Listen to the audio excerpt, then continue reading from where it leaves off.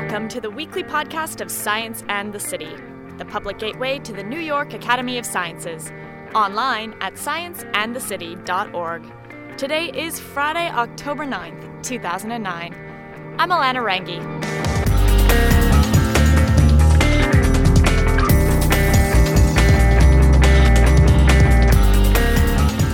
Earlier this week, I made my first trip to the docking site of the USS Intrepid, a giant aircraft carrier docked on West 46th Street and the Hudson River.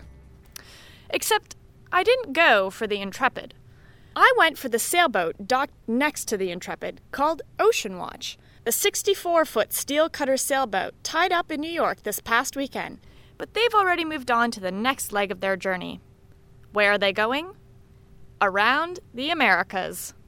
Ocean Watch set sail at the end of May from Seattle on their 13-month voyage around North and South America, making stops along the way to educate North and South Americans about our oceans and some of the changes happening to them.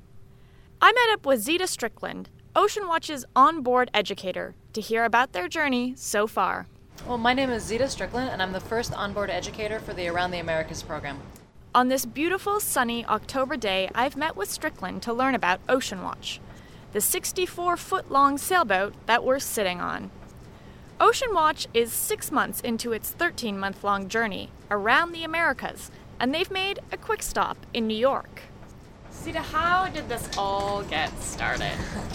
Well, this got started. It really was the brainchild of our captain, Mark Schrader. Mark Schrader has been sailing for many, many years. He's sailed around the world several times, both for himself and in a race.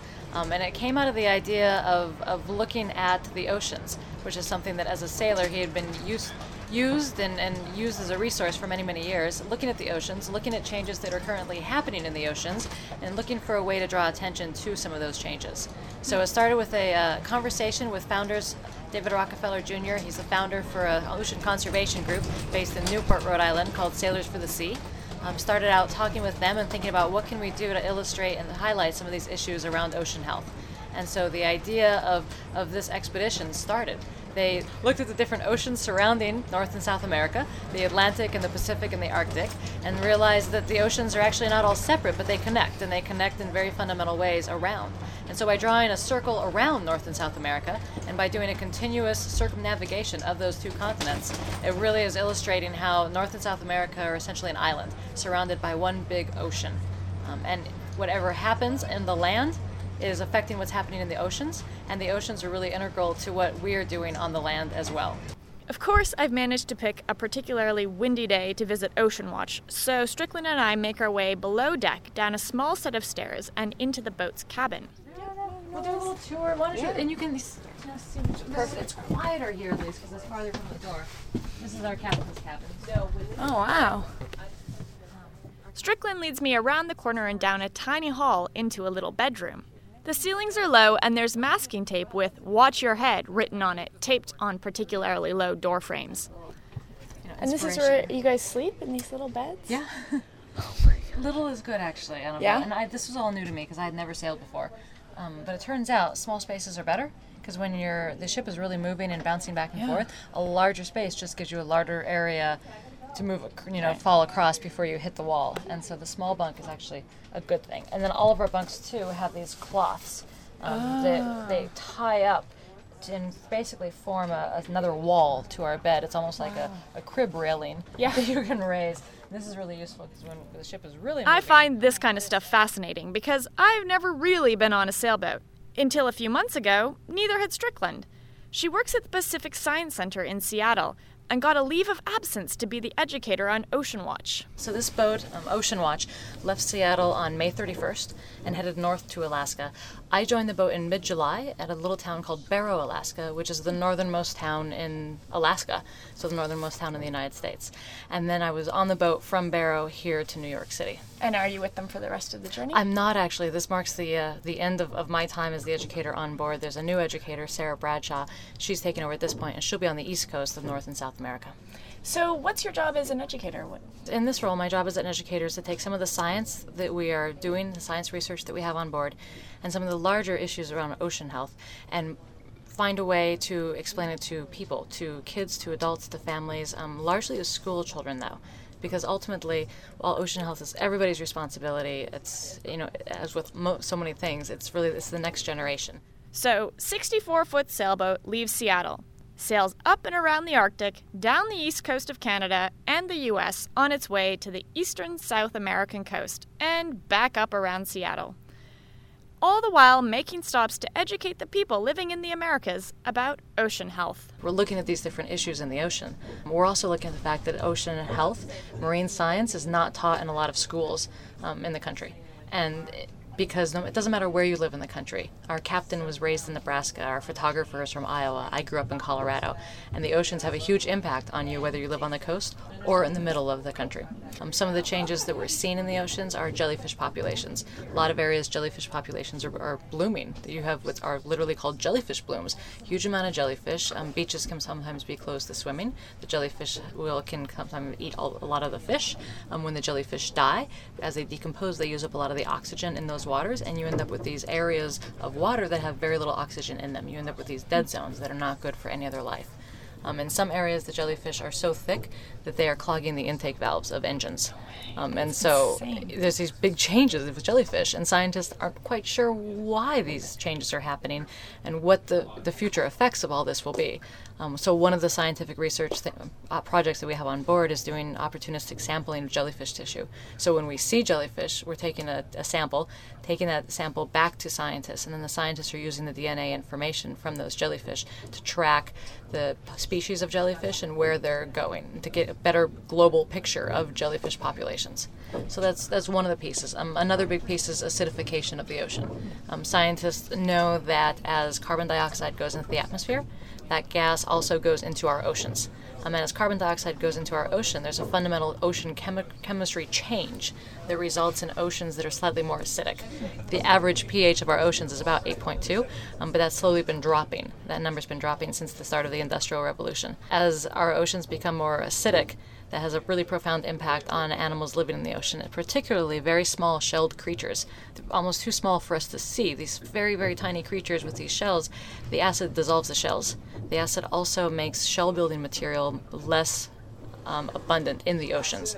And so these small shell-building creatures are having a hard time maintaining their shells. They're the bottom of the food chain. So as their populations drop, it has big impacts to fish and to all the other animals that are living in the oceans. It's rare for scientific research to be conducted on a boat as small as Ocean Watch. That's why Ocean Watch takes advantage of research opportunities, but doesn't have full-scale projects aboard. Well, we do have 8 scientific projects that are on board. Some of them are happening all the time that we're underway. For example, we have a Seakeepers unit from the International Seakeeper Society. This is a unit that they have installed on many boats, such as ours, and many boats different from ours as well. It has a pump that is all the time that we're underway. It's pulling seawater into the Seakeepers unit and running some tests on it. And then on a computer screen on the wall right above this unit is giving us a real-time display of the data it's collecting in terms of water temperature, water salinity, dissolved oxygen level, pH. This is happening, like I said, all the time that we're underway, and then that information is being sent to the Seakeeper Society so that wherever we go, they're getting some information about the ocean in that area. We also have a suite of meteorological equipment on top of our mast. It's interesting because we pull into a harbor where there's lots of sailboats, and the top of most masts will just have 2 little gauges, one that tells you the direction of the wind and one that tells you the speed of the wind. And we have a rather large platform on the top of our mast that is measuring not just wind speed, but also is measuring temperature, is measuring radiation, is measuring rain, and so a lot of different things that are up there. And those are always going. Some things like our jellyfish are really an opportunistic sampling. So when we see a jellyfish, we take a sample, and that DNA tissue is then used for the jellyfish studies.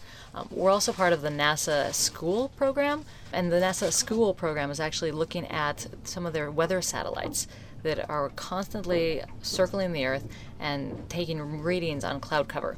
Occasionally, though, you need people on the ground that are looking up at the same time the satellite is looking down, and then the observers on the Earth are correlating, are making sure that what the satellite is seeing is actually what's happening. It's also very difficult for the satellites in areas with snow and ice, to get an accurate reading of what's snow and ice and what's clouds. And so these observers on the ground are very important to what's called ground truthing the satellite data. This is something that we do at certain times during the day when the satellite's going overhead. We're also doing a measurement of aerosols, and aerosols are very small particles in the atmosphere that scatter sun energy.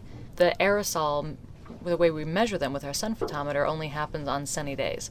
So on sunny days, we take a reading with our handheld sun photometer. The measurement we get tells us how much of that sun's radiation is being scattered by those particles in the air. While there's some pretty high-tech science happening on Ocean Watch, another reason why the scientists and others on board can't focus entirely on data collection or research is because everyone is an integral part of the team when it comes to actually sailing the boat. I asked Strickland what the average sailing day on Ocean Watch is like. The thing that surprised me most as a non-sailor coming into this situation is that an average day has a very strange sense of time to it. Because when we're underway, it doesn't matter if we're the onboard journalist, the photographer, the scientist, or the educator, or the captain, but everyone is crew.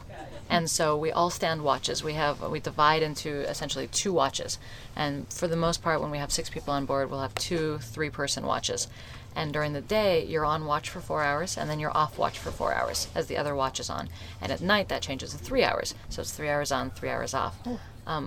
Because of that cycle, every 3 to 4 hours you're up and you're working.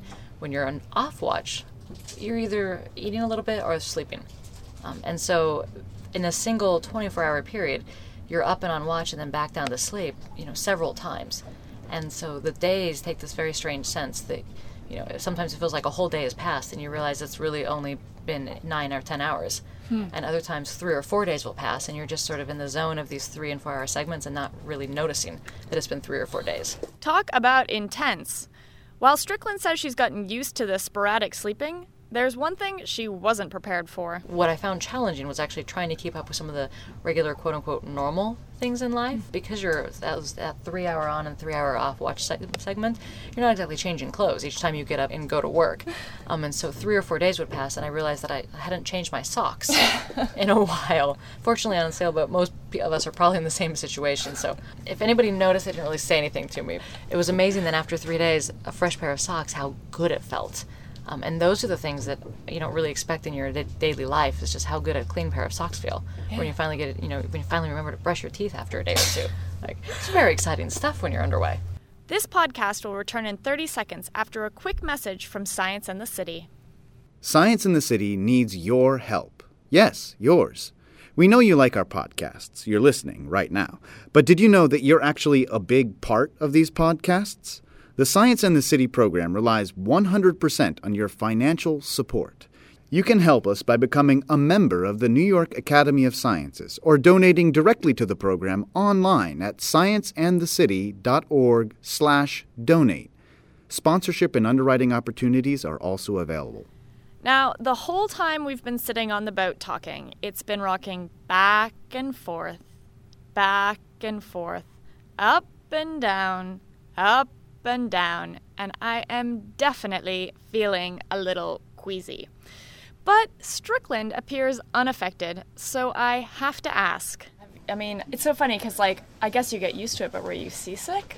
I was, actually. It's sort of funny that you should ask. I had never sailed before, and one of the questions in my interview from the captain was, do I get seasick? And I had to honestly say, I don't know. Yeah. Because I had never done any ocean sailing. All the sailing I had done had just been for an hour or 2, on a small boat on a lake. So I said, I don't know. And I sort of figured that I would at first, and then I would get over it, because that's most people's experience. It turns out I do get seasick, and I don't get over it. And so I was actually seasick for most of my time sailing through the Pacific, through the Arctic, and through the Northwest Passage. But it was absolutely worth it, and it was such a once-in-a-lifetime experience that I was totally willing to put up with not feeling well and feeling, pretty awful. Strickland says that when she first got the job on Ocean Watch, they actually apologized when they told her she'd be on the Arctic leg of the journey. But she says she wouldn't have had it any other way, and that the effects of climate change in the Arctic are so much more evident than anywhere else. I mean, this journey would not have been possible 50 years ago. The first man that sailed through the Northwest Passage was Roald Amundsen from Norway, and he sailed through from 1903 to 1906. It took him 3 years because he stopped in the middle of this little town called Joa, that's now called Joa Haven. He named Joa Harbor after his boat, Joa. And it was a small Inuit village on King William Island. He stopped and wintered over there, was frozen in, and the next year the ice didn't melt enough, so he stayed for another winter. So it took him 3 years to sail his way through. The first sort of modern-day small boat was 1977 that came through. So really, we're only just over 30 years the small boats have been doing this. For many years, boats that tried, some would make it through and some wouldn't, and some would be turned back by ice. One of the things that has really struck us is this year there were 9 boats and all made it through. Last year there was a few boats, the year before there was a few boats. So the past 3 years, every boat that's tried has successfully made it through the Northwest Passage. And this is something that 50 years ago, 100 years ago, this would not have been possible. Yeah, so it's basically getting easier. It is, but that being said, this year there was actually more ice than last year and the previous year. Part of the reason there was some very old ice that was located farther north in the Arctic, that over the past couple of warmer summers, that older ice broke free, drifted down south into some of the navigation channels, and created some navigation hazards for us. So while our trip was possible, we definitely had some times where we would have to stop, look at the ice map that we were able to download from the Canadian Ice Survey that would show us where the ice was and how thick of a concentration the ice was. And we would strategically wait until the time was right, and then we would move forward. And there were times where we were physically surrounded by ice, big chunks of ice floating around, that we would sort of have to weave our way around. And so you would see, we could see where we were, we could see where we wanted to be, and sometimes the path to there wasn't a straight line, but it was instead with this long weaving back and forth pattern, where it might take us, 10 miles of movement to go forward just 3 or 4 miles. I asked Strickland if she had a favorite stop along the way. We stopped at a place called Pierce Point Harbor that was fairly early on in our voyage, and we stopped there for several days because we were looking at the ice charts and knew that we had to wait for some of the ice to clear up and to break up for us to have a fairly safe passage through. So this harbor had an old outfitter's cabin, and there was people that had been there before, but no one was there. There was nobody else there but us. We ended up spending several days there, and several days going to shore and hiking around and wandering around. It was just a really interesting blend of history. This outfitter's cabin had some notes on the table from travelers who had come through in the past couple of years who had needed a place to stop and get warm. And so they had left notes describing their journey and thanking the owners of the cabin for the chance to have this cabin.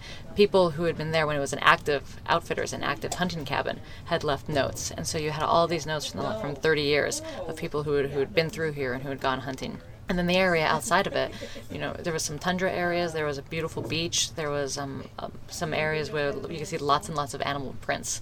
And there was a grizzly bear that walked down the beach. We could see it from our boat. It walked down the beach one day, and then the next day at the exact same time, it was walking on the beach, going in the other direction. But then you would go for these hikes, and you would find caribou tracks, and you would find muskox tracks, and you would find small animal tracks, and then there would be these grizzly tracks, the size of my hand in the mud going through. And so that was just a really rich area. It had some amazing rocks, more colors of lichen than I ever thought existed. Wildflowers, very small wildflowers all over the place. Had some really good views. It was one of the few places that actually had some, hills and changes in topography, because it's a lot of areas are fairly flat up there. So it was just a great place to explore, and really kept us, exploring for several days. During this northern part of the journey, many of the communities Ocean Watch made stops at were small and remote. Strickland says the crew wasn't sure how they'd be received. In some towns, we're a bit of a curiosity, and some of the, especially northern Arctic towns, they don't have a lot of boats come through, and it's just, you don't have to be that old to remember a time where no boats were coming through. So we're still a little bit of a curiosity, and people were definitely interested to hear who we were and why we were there. As far as the science, we weren't sure in a lot of the communities, especially a lot of the communities that are subsistence-based, communities that rely on hunting and fishing for their primary food source, necessarily how warmly we would be received. But one of the things we tried to do in every community was to not just talk about what we were doing, but to also ask questions and to listen. And as a consequence, we ended up, pretty much everywhere we've gone, people have taken the opportunity to talk to us, to share their stories and to share their background, and to share what issues regarding the ocean are important to them, and also the changes that they've seen in their lifetimes in their community. Ocean Watch's next official stop is Charleston, South Carolina, and they're expected to dock on October 12th. For tons more information about the Around the Americas voyage and the Ocean Watch boat, or the crew, log on to aroundtheamericas.org. For Science in the City, I'm Alana Rangi. If you can't get enough of Science in the City, you should try following us on Twitter. Visit us at www.twitter.com/sci-and-the-city. Science in the City is a non-profit program of the New York Academy of Sciences. This means that we need your continued support to keep bringing you this weekly podcast series, as well as the rest of the Science in the City program, like our events series and our new website. For more information on Academy membership or to support Science in the City today, log on to scienceandthecity.org. And as always, we would love your feedback on any of the programs we run here at Science in the City. Send us an email at scienceandthecity@nyas.org, or you can leave us a voicemail at 212-298-8654. See you next week.